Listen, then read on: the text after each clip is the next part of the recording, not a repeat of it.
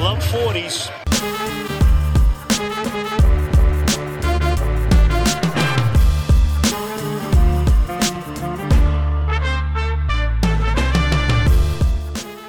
Hi, what's up? Welcome to episode number 617 of Locked On Raptors for Thursday, December the 5th. I am your host, Sean Woodley of RaptorsHQ.com. You can find me on Twitter as always at WoodleySean. Find the show at Locked On Raptors, where you can find links to every single episode of the podcast. And of course, please make sure you're checking out the Locked On Podcast Network. We have team-focused shows for all 30 NBA teams. We've got the Locked On NHL Network with a lot of great things to check out over there. The National Show, the Fantasy Show, all the team-focused shows. We've got baseball shows for you. We've got football. We've got college. We've got everything covered on the Locked On Podcast Network. So make sure you're subscribing, rating, and reviewing to the shows covering the teams that you like the most. And you can do that with this show as well. Please, the ratings and reviews are lovely. They help us get in the rankings and all that good stuff. So thanks in advance for doing that. All right, on today's show, the buzzer just went and the Raptors just fell 119-109 for their second straight loss in a row against the Houston Rockets. Blah! The Rockets are a nightmare to watch, man. Just a ugly, disjointed, not very flowy game at all, and it was a product of the defense the Raptors decided to play against James Harden, and that bled into everything else that happened in this game. So we'll talk about that. We'll talk about the performances of Kyle Lowry, who was very, very good, and Pascal Siakam, who was sort of weird and mostly good in the first half and then not so much in the second. There's the rotation choices by Nick Nurse and some questions about the bench that are kind of arising from this game as well. Bit of a weird one, and so we'll get all into it on today's show. But it probably is smart to start with the way the Raptors defended James Harden in this one. And look, the Raptors have made no secret that their goal when they play defense is to isolate stars and make them work. And boy, did they make James Harden work tonight. And actually, not really. They made the Houston Rockets and they made themselves work in the interest of keeping James Harden from doing all of the work, I guess would be the best way to describe it. The Raptors were really aggressive. They would send two to Harden pretty much any time he crossed half court. Very rarely did they go single coverage. And as a result of that, they were kind of inviting the Rockets into 4-on-3s in every single possession. And at times that works because, a lot of the time Russell Westbrook is out there taking the threes, and boy, is Russell Westbrook depressing to watch. He was 0 of 6 from 3 in this game, 7 of 27 overall. He kind of blows ass. And that defense worked, I think, early on in particular because a lot of those shots were funneling towards Russell Westbrook. But then as the game went on and sort of different guys got in for Mike D'Antoni, it was Daniel House, and to a lesser extent, Austin Rivers, and then to a much greater extent, Ben McLemore, former Raptors almost 10-day guy who came into camp and was bad and is not good at basketball, but apparently is good at basketball now, who had 28 points in this one and 8 of 17 from 3. 9 of 18 overall, all wide open threes that they were getting out of the really aggressive defense they're running at James Harden. And this was a problem for a few reasons. I mean, you take your chances when you're up against a team that has a player like Harden who's so dangerous and so hard to stop. And so I didn't hate the idea of sending a lot of attention his way. When you think about the guys who were on the floor in the starting five outside of Harden, only really PJ Tucker, you would think, is that much of a threat to kill you from 3. He had 5 threes tonight as well. He was really good, and every time it seemed like the Raptors got close, it felt like Tucker was banging in a corner 3. But between Clint Capella, Russell Westbrook, and Ben McLemore, none of those guys really scare you all that much. I know Russ is explosive and everything, but he also takes horrible, horrible shots and turns it over a bunch. He had 8 turnovers in this game, and you're kind of hoping to goad Russell Westbrook into shooting the team out of the game. But you don't really account for the fact that a Ben McLemore or a Daniel House or an Austin Rivers are going to combine for 14 threes altogether. And, when that happens, you kind of have to change things up a little bit. And there were a few reasons why I thought the Raptors maybe should have gone away from their Harden-centric defense in this one. Look, they did a good job limiting Harden, I guess. He had 23 points, but it was an efficient 23. He was 7 of 11, didn't shoot himself out of the game, was 3 of 5 from downtown, picked his spots, got in transition a little bit, and he chipped in 7 boards and 3 assists. I would imagine he probably had a dozen hockey assists in this game, just because so often it was he would pass to the guy sort of flashing to the top of the nail, he would get it to them, and they'd fire it to the corner, and then someone was bombing a 3. So I'd be interested to see how many secondary assists Harden had, but Like, so they kept him quiet, and 23 points is one of the lower totals he's had. But there's, again, a few reasons why I think maybe they should have gone away from it. First of all, it was exhausting the Raptors to play this scrambling, constantly recovering from a 4-on-3 situation, always putting themselves in a 4-on-4 at least. There were a couple times where they had like OG Anunoby face guarding Harden near half court, and it was just a straight 4-on-4 below like the free throw line essentially. And you take your chances with the Raptors defense against the Rockets without Harden on offense, but when it got to the 4-on-3 where they were really scrambling after trapping Harden, it just became really hard to sustain over the course of the entire game. And you had Pascal Siakam, who started this game off really well. He was, attacking mismatches because, man, there are mismatches all over the floor when you're up against the Rockets, especially when you're with Siakam, who really can only be sort of guarded by PJ Tucker in one-on-one situations on the Rockets. And even then, it wasn't like really all that much of a contest, but you could visibly see it as the game went along. Siakam was just exhausted from having to run all over the place. The pain in the ass part of having him be this like amazing athletic spry defender is that you use those skills, and then he burns himself out. And so as he got to the second half, it just kind of felt like he was losing steam. He didn't have the legs on his shot. He was 2 of 8 from 3. I believe he started the game 6 of 10, finished 9 of 22, sort of the inverse of that Portland game a couple weeks back. And he just didn't seem to have it. Even late in the game, there was a possession when it was kind of out of reach, but maybe they had a chance to sort of, make a possession game late in the last minute and a half or so. And he pretty much had like a wide open run to the basket, but just seemed too tired almost to finish it off and threw a weird pass. And it ended up, I think, with a miss. And just a bizarre Siakam game and a bit of a tricky run for him here, obviously. The last 3 games, I would say, this is probably his weakest 3-game stretch, maybe over the last 2 years, if you combine it all, and especially this year when he's taken on this new role. Am I terribly worried? Not really. I think, it's growing pains. It's also kind of adapting to having Kyle Lowry back in after being so clearly the main focus of the attention of the defense for so long. And, having this sort of reintegration of Lowry, ultimately it's going to be a good thing. And we'll get to Lowry. He was awesome. And ultimately it's going to be a good thing because, the team is very good with Kyle Lowry on the floor. And this is known and it's proven. And it's not going to change any. I don't see why it would change now that they had this run where they were 9-2 without him. It doesn't make any sense that they would just be bad without him. They should get better. But it just seems like maybe Siakam's kind of finding himself a little sort of unsure of himself and sort of where he fits into the hierarchy. He should still be the number one, and he is not really sort of asserting himself the way that he should. There were a couple times in this game where he got a switch, whether it was Harden or Westbrook on him, and he kind of was a little passive about it. There was even one possession in the first half where he had the switch and then sort of passed it off, and then OG had, I think, Harden on him, and OG was just like, all right, I guess I'll do it. And so as Siakam got more passive, more tired, I would have liked to have seen them maybe sort of go away from the crazy defense they were asking them to play, because Siakam was bearing a lot of the brunt of that, was constantly the guy having to rotate around.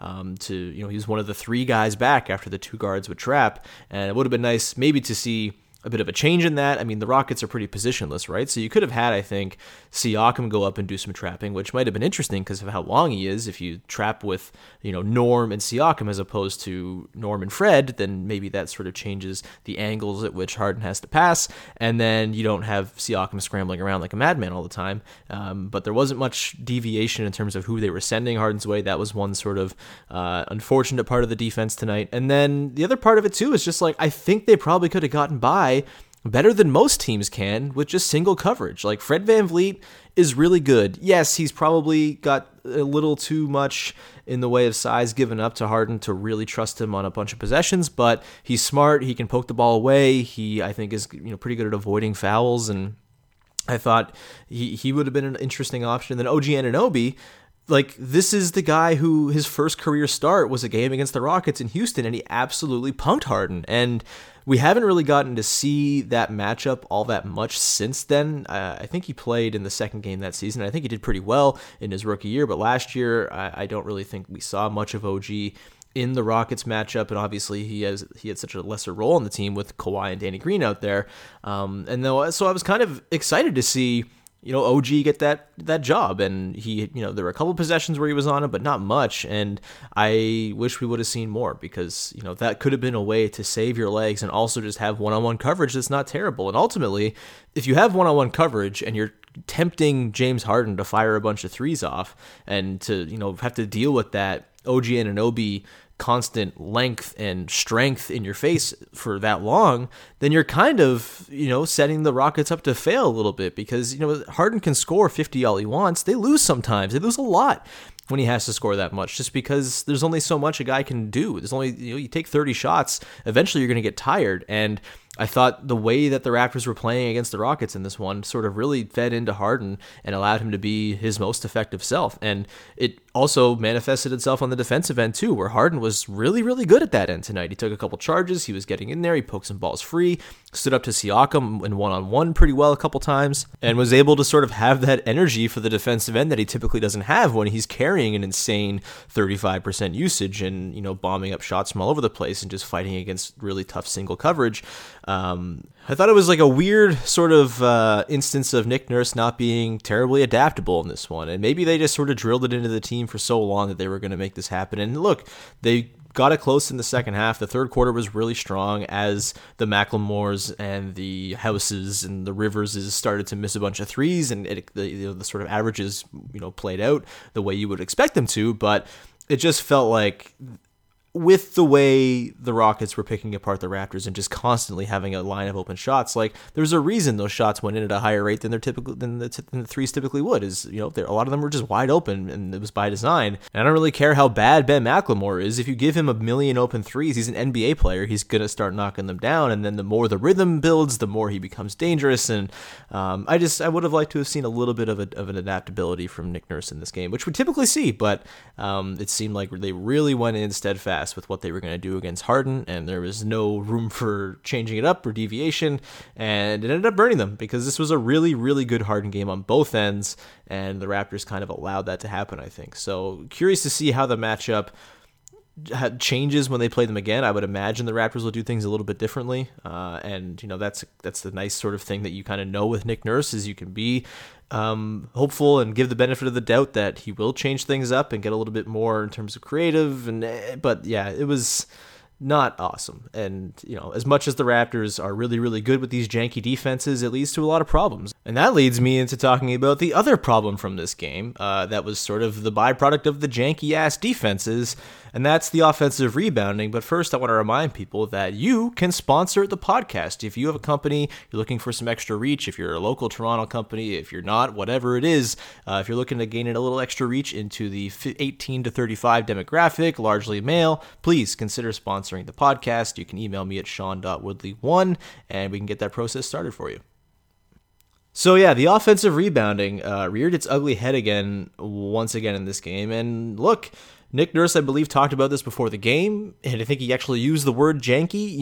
Against the Rockets, you got to get weird, right? And they, ran box and one. They ran the trap defense. They ran some really sort of outside the box, not at all foundational defenses.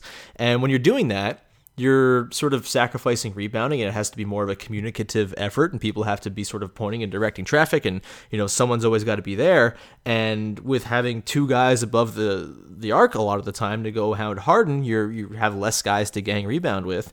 And then with the Rockets, where they're bombing a bazillion threes, the rebounds are long and they're just kind of falling into the soft spots. And when you have Russell Westbrook out there who's just constantly hounding and probing for those offensive boards, you got Clint Capella out there who had 9 offensive rebounds tonight, just 4 on the defensive end.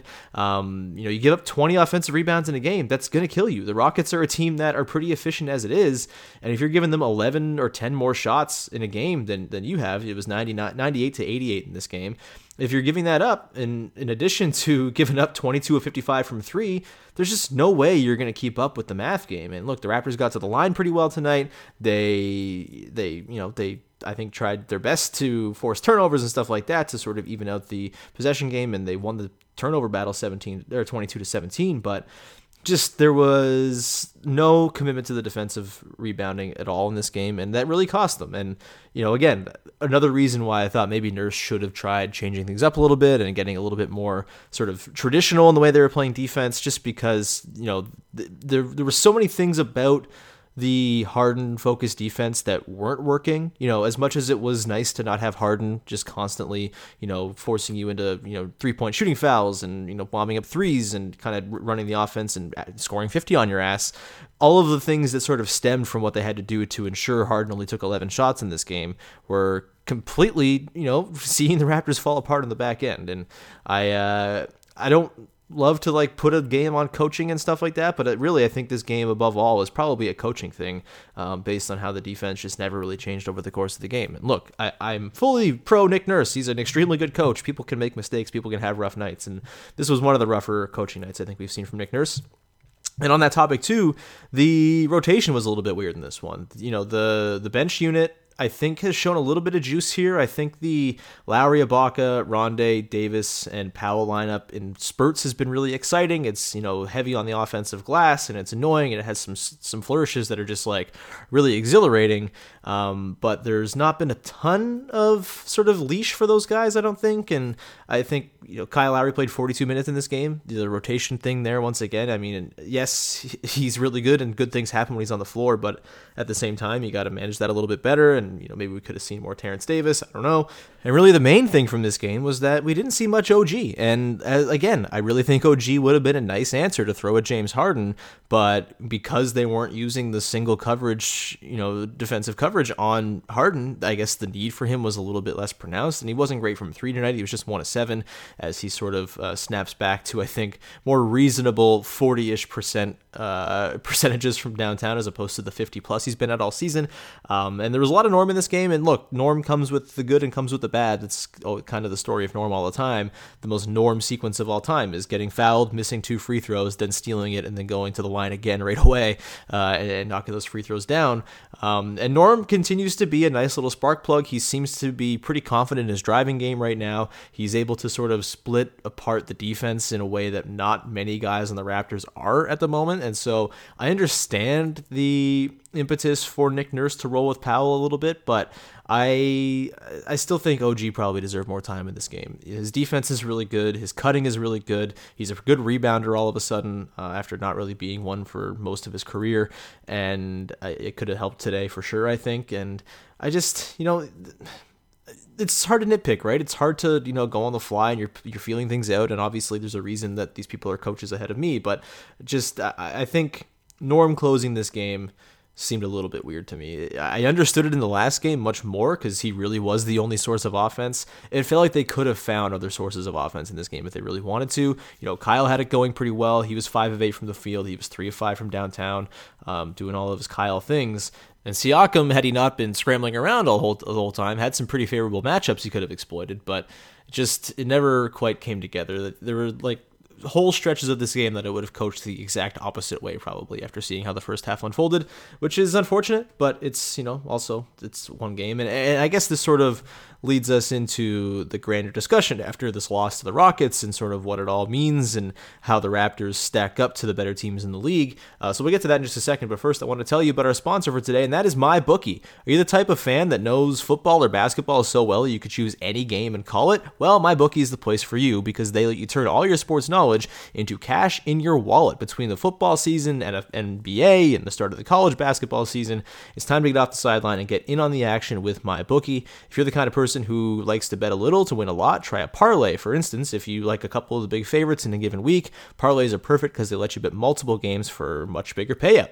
So if you're going to bet this season, do the smart thing and go to mybookie.ag because no one gives you more ways to win. Are you tired of watching games from the couch with nothing to gain? MyBookie wants you to get your mind off everything else and back to the game. If you join right now, MyBookie will match your deposit halfway, all the way up to $1,000. That means if you deposit $2,000, you get an extra $1,000 in free money to play with. That is an incredible offer. You just got to enter the promo code LOCKEDONNBA to activate it. Once again, the promo code is LOCKEDONNBA to take advantage of MyBookie's generous sign-up offer. Visit mybookie.ag today. You play, you win, and you get paid. So I'm sure a lot of the discourse, capital D, coming out of this game is going to be tied to the fact that the Raptors have now lost 2 straight games against teams that are above 500, that are good, that you would consider sort of pseudo-contender-ish type teams sort of in the same tier as the Raptors. And I think it's probably fair to ask if this is a bad sign going forward for what the Raptors are going to do in the conference. I know the schedule itself has been pretty difficult when it comes to the road trip and some pretty tough teams, and obviously not having Kyle on hand, it made things pretty difficult as well, and Ibaka being out too. But, I guess there are certainly some concerns about the record against really good teams. And, you think about if you're trying to size up the games that have sort of been like measuring stick type games so far this year, they're probably something like 4-6 or something like that. I don't have the exact list in front of me right now, but it's probably something a little bit below 500 and not terribly inspiring. And, that is, certainly something to keep an eye on for sure. And I think we'll probably learn a little bit more here as we go through the rest of the month as they play the Clippers and they play the Sixers this coming Sunday, and they have the Boston Celtics a couple times later in the month, even though they're trash, and the Mavericks are coming up too. So we'll probably learn more about this. And I guess maybe there's a chance that we get to the end of the month and the Raptors have, lost a few more games than they've won, and, the panic sets in. But I also think that it's probably premature to be sounding those alarms as well, just because, look, it's the second game in a row. Like, it's small sample to begin with. They played pretty well in both of these games. They're still the only team in the league that has not been blown out at all, that's been within 5 points in the last 5 minutes in every single game of the season so far. Like, that, to me, is a pretty telling indicator that they're at least very close to all of these teams, if not able to close them out. And, hey, maybe you can have some questions about Pascal Siakam's ability as a closer as of right now, 20 games into the season, but I also think that's something that's going to improve over the course of the year. And we've seen him close games so far this year against pretty good defenders like Jonathan Isaac and, a couple other, I think the first night of the season against the Pelicans, he really sort of took over. We've seen it against the Blazers, maybe not always the best defensive teams that he's doing it against, but he's shown that sort of instinct that, okay, now I need buckets, I'm going to go do this thing. And I think tonight in particular, he just didn't have it because he was exhausted from what they were doing. And so I'm not terribly concerned. I think there was a stat put out today about the best defensive ratings and offensive ratings against the top 10 defenses and offense in the league. And the Raptors were in the top 10 of both. I believe they were about 7th or 8th in both of those categories. So against the best teams, they're still performing pretty well when it comes to their offense and defense and net rating and stuff like that. So that's encouraging for sure. It's like kind of the opposite of what it was back in like 2017-18, for example, when they had that really good defense. They were top 5, but against the best teams, they sucked. They don't suck against the best teams, and they're in all of these games, which to me is more encouraging than anything else. And I think as things stabilize, like, look, in this league this season in particular, where there is no very clear like super team that's out there winning 65 games outside of the Bucks maybe, but they're not a super team by any means. They're Giannis with a bunch of dudes. Like, I think there are going to be a lot of games where, a lot of records for teams against teams above 500 where it's going to be pretty even, and there's going to be a lot of coin flip games and stuff like that in there because it's a pretty even playing field. So I would never expect the Raptors to have come out and beaten the piss out of all these really good teams. The fact that they've been close with all of them, to me, is more of an encouraging sign, and I think it's probably a little bit too early to sound the alarms. There are definitely some concerns, as you would expect the three-point shooting is going to regress, as we saw a little bit of that today, and we have over the last little while, I guess, with some of these guys who started off insanely hot.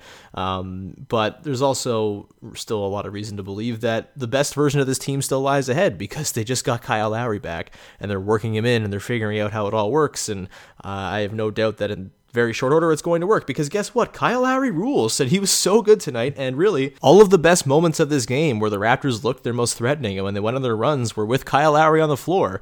And the biggest stretches of concern were ones where Kyle had to sit and they would bring in Fred and Siakam to run with bench guys, or Fred and Gasol, or whatever it was. And typically, as is wont to happen, it's when Lowry's sitting that the Raptors kind of went into a tailspin and were kind of in tread water mode. And I mean, I guess that's maybe the reason why Nick Nurse played him 42 minutes, because the 6 minutes he was out were kind of disastrous. But so there's no doubting Kyle Lowry's general goodness and positive impact on the team. I think just maybe there's a couple games here to sort of get reacquainted with everything, right? Like, they played such a desperate and different style, and the rotations were so out of whack for that entire run. I'm not surprised necessarily that we've seen some, disjointed play from the bench as they try to figure out how they slot back in. And Rondae Hollis-Jefferson in particular has been a little bit weird offensively. I mean, he's always weird offensively, but particularly so in this one, even though he was pretty fun on the offensive glass. And I think Terrence Davis is still sort of, trying to find the comfort zone as well as the third ball handler as opposed to the second ball handler. And Serge Ibaka even, tonight looked a little bit ragged. He was a -19. He seemed really bothered by the Rockets whenever they would kind of collapse down and challenge him near the rim. He had a couple turnovers, and he was only 4 of 10 from the field, and a couple weird sort of turnarounds and stuff like that. Not the best game from Ibaka, but I do think he's a very useful and valuable player, and it does seem like that bench unit should work in theory. Maybe there's a way they can sort of jiggle it up a little bit to get a little bit more shooting out there, in addition to Lowry and Powell, and I guess Davis, you would consider him a shooter too.